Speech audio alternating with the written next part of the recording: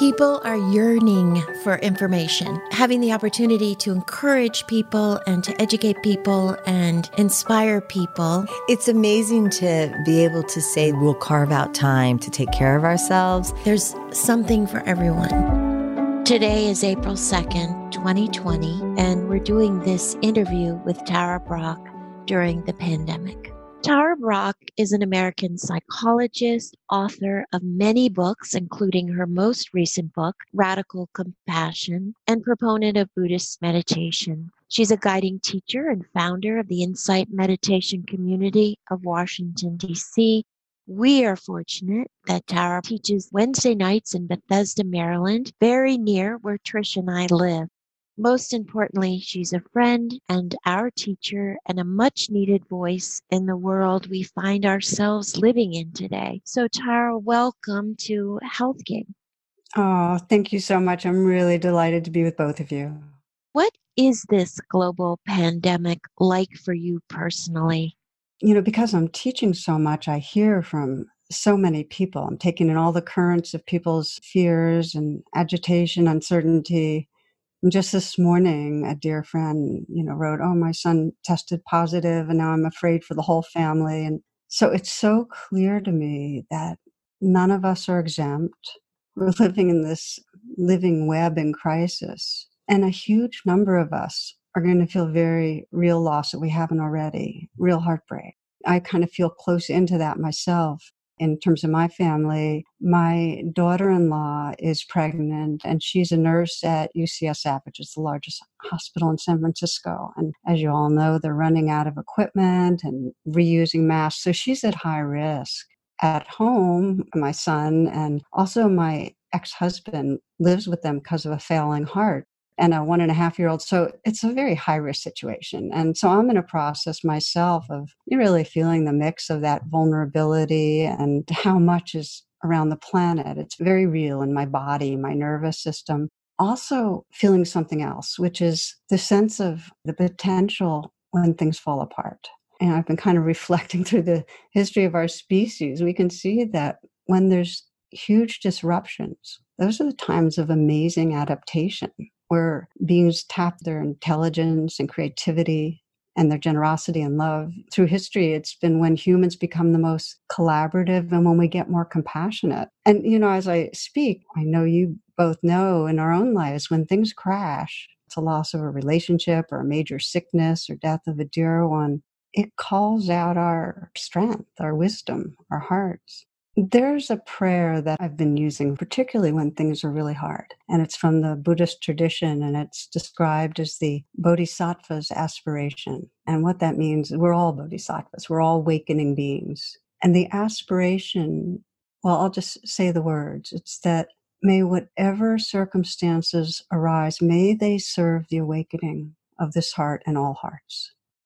Here are the circumstances, just unfathomable amount of loss around the planet. And what if in this crisis, many, many of us had that aspiration, okay, this is incredibly painful, but may this wake up our hearts. May we create a more loving world. Just slow down a bit. If anyone listening, just to ask yourself if you sense what's most difficult for you right now about this, that the fears and the worries and concerns, whether it's financial or health. And then you just sense, well, please, may this difficulty serve to wake up my heart. May I become more compassionate through it.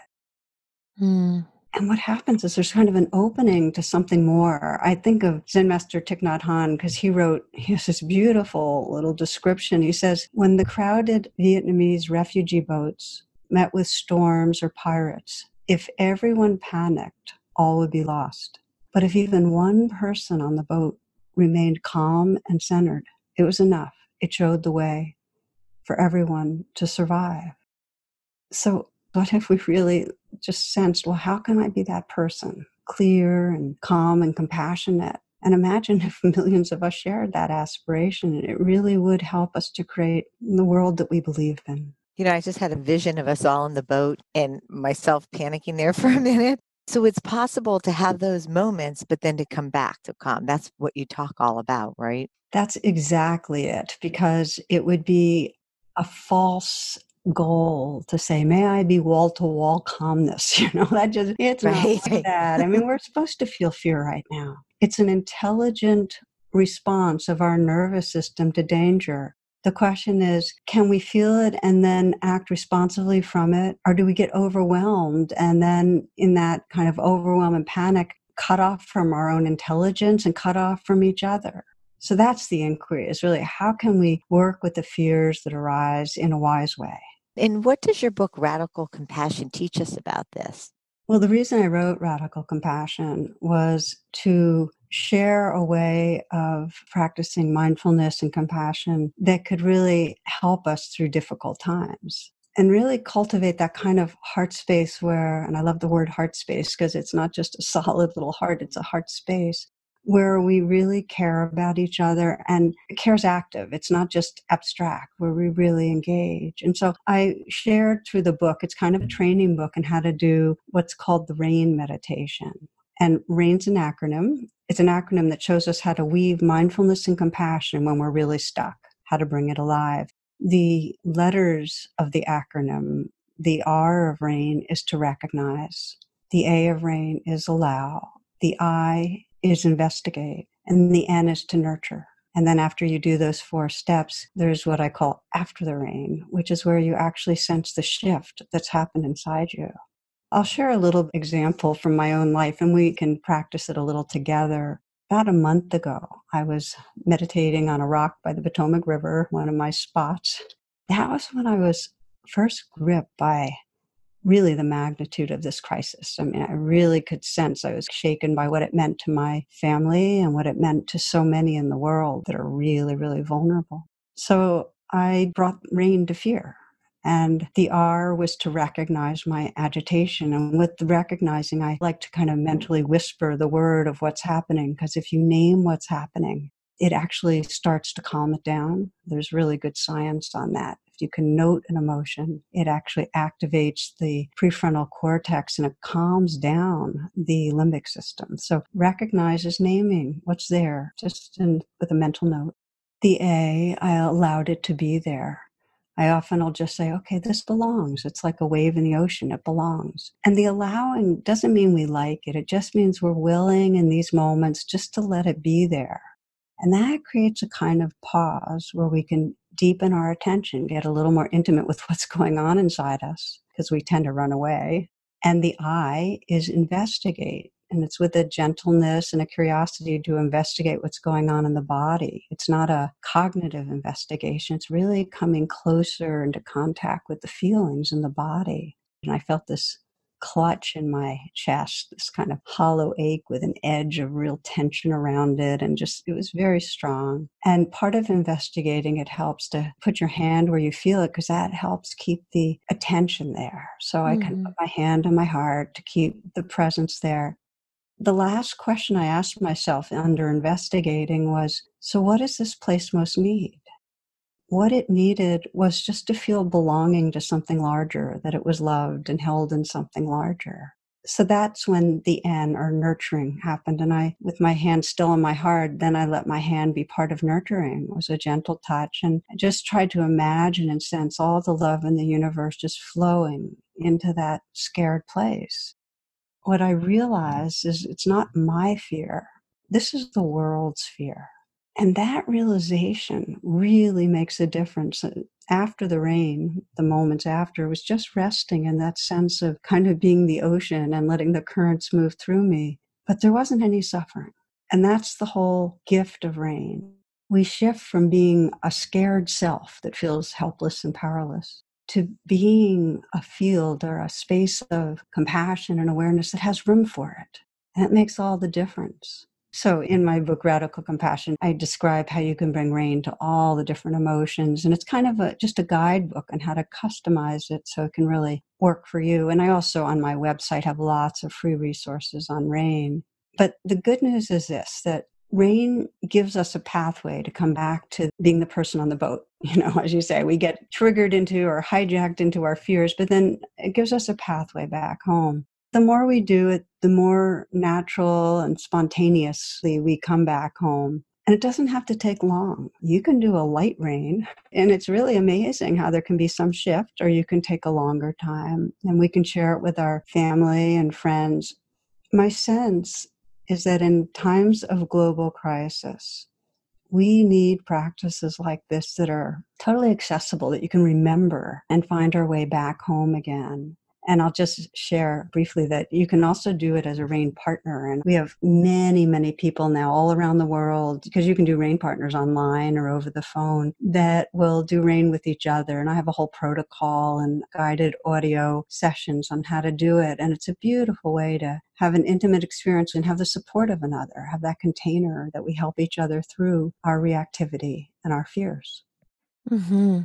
When you're practicing RAIN, there's no time frame, right? Because sometimes you can kind of make it through recognize, right? You can kind of make it through allowing, but you might get stuck in investigation. And that's okay too, right? Yeah, that's a great question, because even if you just begin and recognize and name what's going on, you're a little better off than when you're lost totally in the flood. So recognizing and allowing creates even more space. When we investigate and really contact the vulnerability and then nurture, it's quite a deep healing process.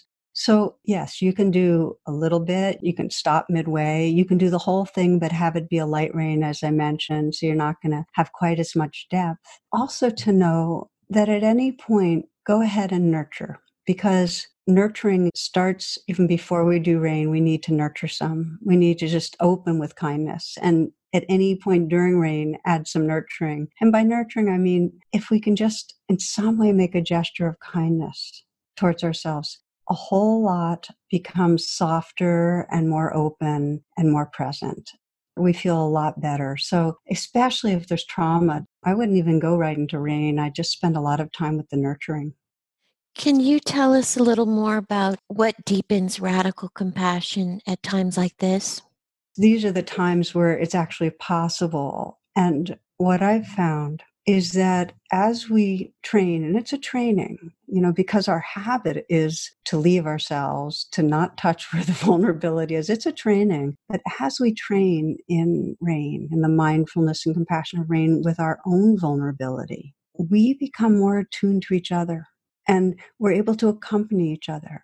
I know when I've really touched into the places where I'm feeling grief and sorrow, and then I'm with somebody else who's had a loss, there's no self-consciousness. It's like, we know this. This is our shared grief.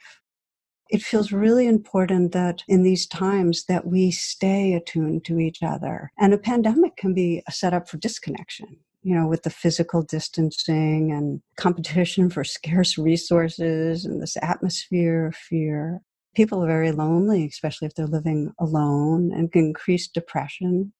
So the first thing in terms of deepening radical compassion is to be really intentional about connecting. And it can happen in many ways. I mean, right now it's phenomenal how we have been really resilient in terms of transitioning online. There's online meditation classes every day, and yoga classes and dinner gatherings and dance parties. It's amazing. Just to share with you, my assistant Janet, who has Parkinson's, is attending online, participating in boxing, her boxing class. It's amazing. So one thing that's important, keep remembering the beauty, keep connected with the natural world, with the spring blossoms, and remember the beauty of how much people are caring. And even when we're worried about each other, just to know that's an expression of our love, which is beautiful. And it really matters to stay connected with each other in ways that are quite real, because we need to be willing to be vulnerable with each other. I'll share with you that in one of our online groups among members of a DC meditation community, it was a Zoom meeting, and one woman joined in from her room in a hospital. She was isolated. She's in a coronavirus unit. The only people she had seen nearby were in their hazmat suits and so on. So to be in a small group on Zoom and share her experience and be heard and be seen, to have that connection and spiritual community was part of the healing. And we need that. We need that for all of us. And so many have told me about reaching out to dear ones that they don't regularly reach out to, and having others reaching out and helping them. So this is the time to connect. And the biggest training, I think, is to remember that just like me, others are feeling challenged and vulnerable. In fact, one of my favorite quotes is a real simple one. It's, be kind. Everyone you meet is fighting a hard battle. And it's so true right now. So in terms of deepening radical compassion, for us to move through the day and when we're in touch with others, have a deep inquiry.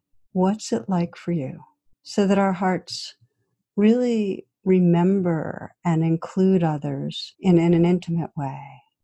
One of my friends, Valerie Carr, says, this is truly a time to know that no one is a stranger. I mean, that's what I'm struggling with the most, I think, is being distant from people in my own family and my own children. Going to the grocery store and feeling like everyone are aliens and, we're all avoiding each other. And that's hard. Yeah. If you're sensitive at all, it's a struggle. I think that's it.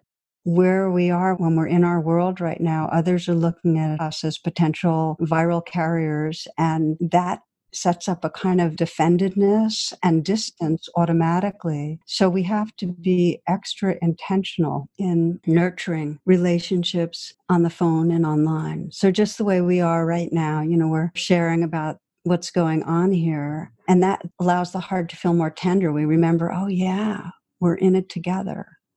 We need to do that every day. I mean, I'm really encouraging people every day to reach out or to connect in some way. And one of the beautiful things about Rain Partners is that helps us kind of remember, okay, we're really all facing the same vulnerability. It's true. And, we do see each other as viral carriers because we are viral carriers, right? Like we just are, but we're more than just the viral carrier. What you just said is it. It's like, let's physically distance, but we don't have to distance our hearts. We really don't. But it takes kind of leaning towards each other and taking the risk to share what we're feeling, to name the truth, to be a little out there with our vulnerability, to invite people to share and to really listen. Really, this is the time to practice our intimacy skills. Tara, maybe this would be a good time. Could you lead us through a guided rain meditation and show our listeners and us how this goes? I'd love to, and we'll kind of all do it together here. Yeah, so wherever you are, sitting quietly, you might close your eyes and take a few full breaths.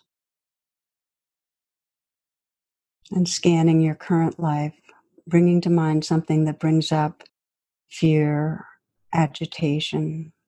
It could be something to do with your relationships with people around you, your fears, your concerns, your sense of separation, fears for yourself, health, finances. Not to bring up something that you feel self-trauma, because that won't be so helpful in a short meditation like this, but something that you really can sense gets you anxious, upset in some way. And if there's a situation in mind that brings it up, just to bring to mind that situation and visualize it and let yourself kind of contact the distress. You might sense, what's the worst part of this for you?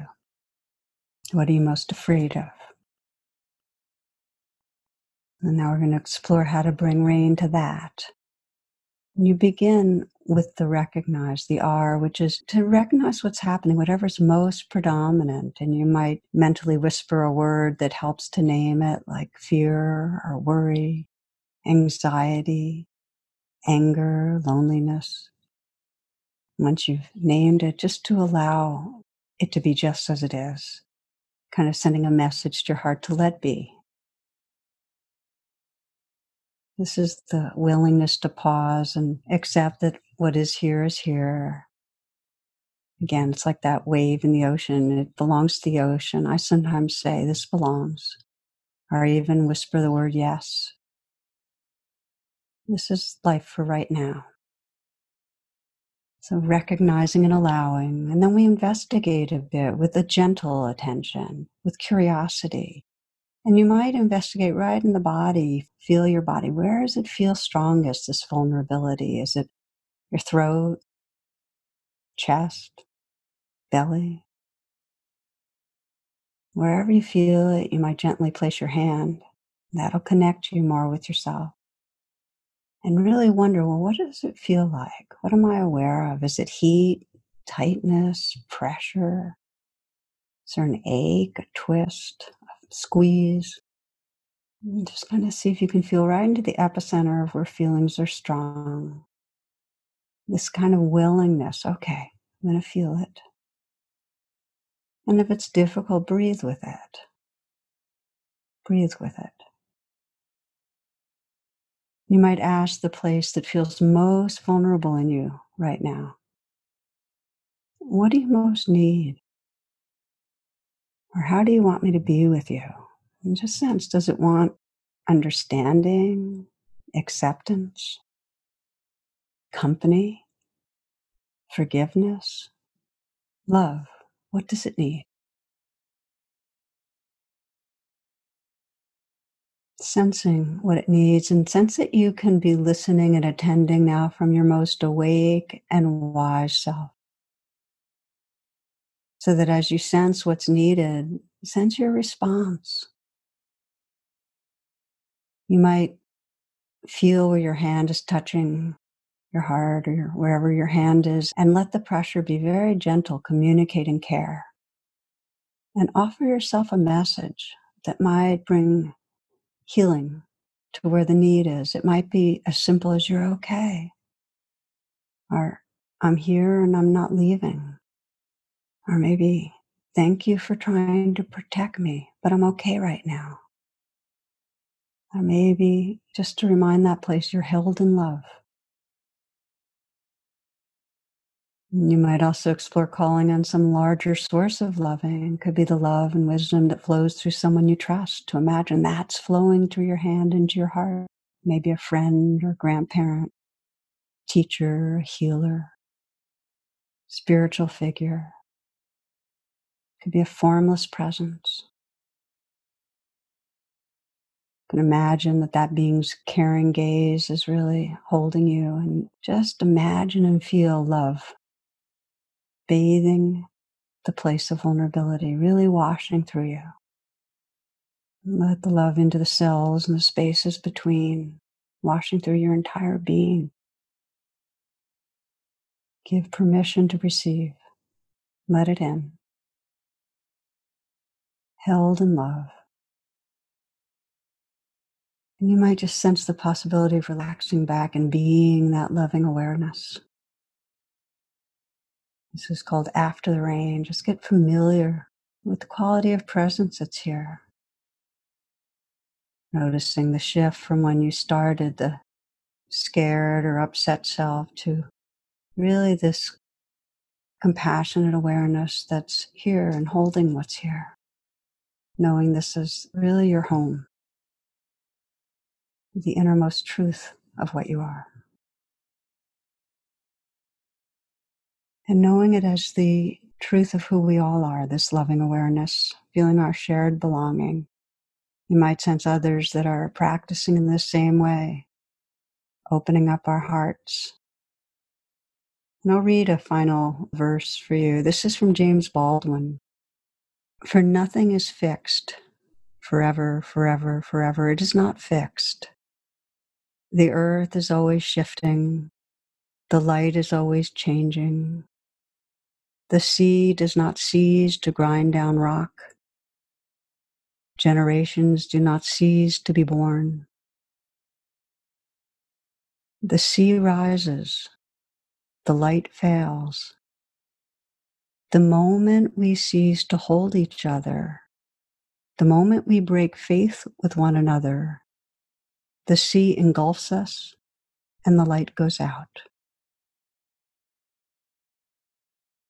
So please take a few deep breaths and open your eyes when you're ready. Tara, thank you. Yes, thank you. That was just beautiful. My pleasure to be with you and to share this with all who are listening. Thank you, Tara, for joining us, and hopefully we'll see you in person sometime soon. Oh, it would be so, so wonderful. I'd enjoy that too. So take good care. Take care. Thank you for joining us on Health Gig. We loved having you with us. We hope you'll tune in again next week. In the meantime, be sure to like and subscribe to this podcast and follow us on healthgigpod.com. I'm Trisha. And I'm Doro. Be well.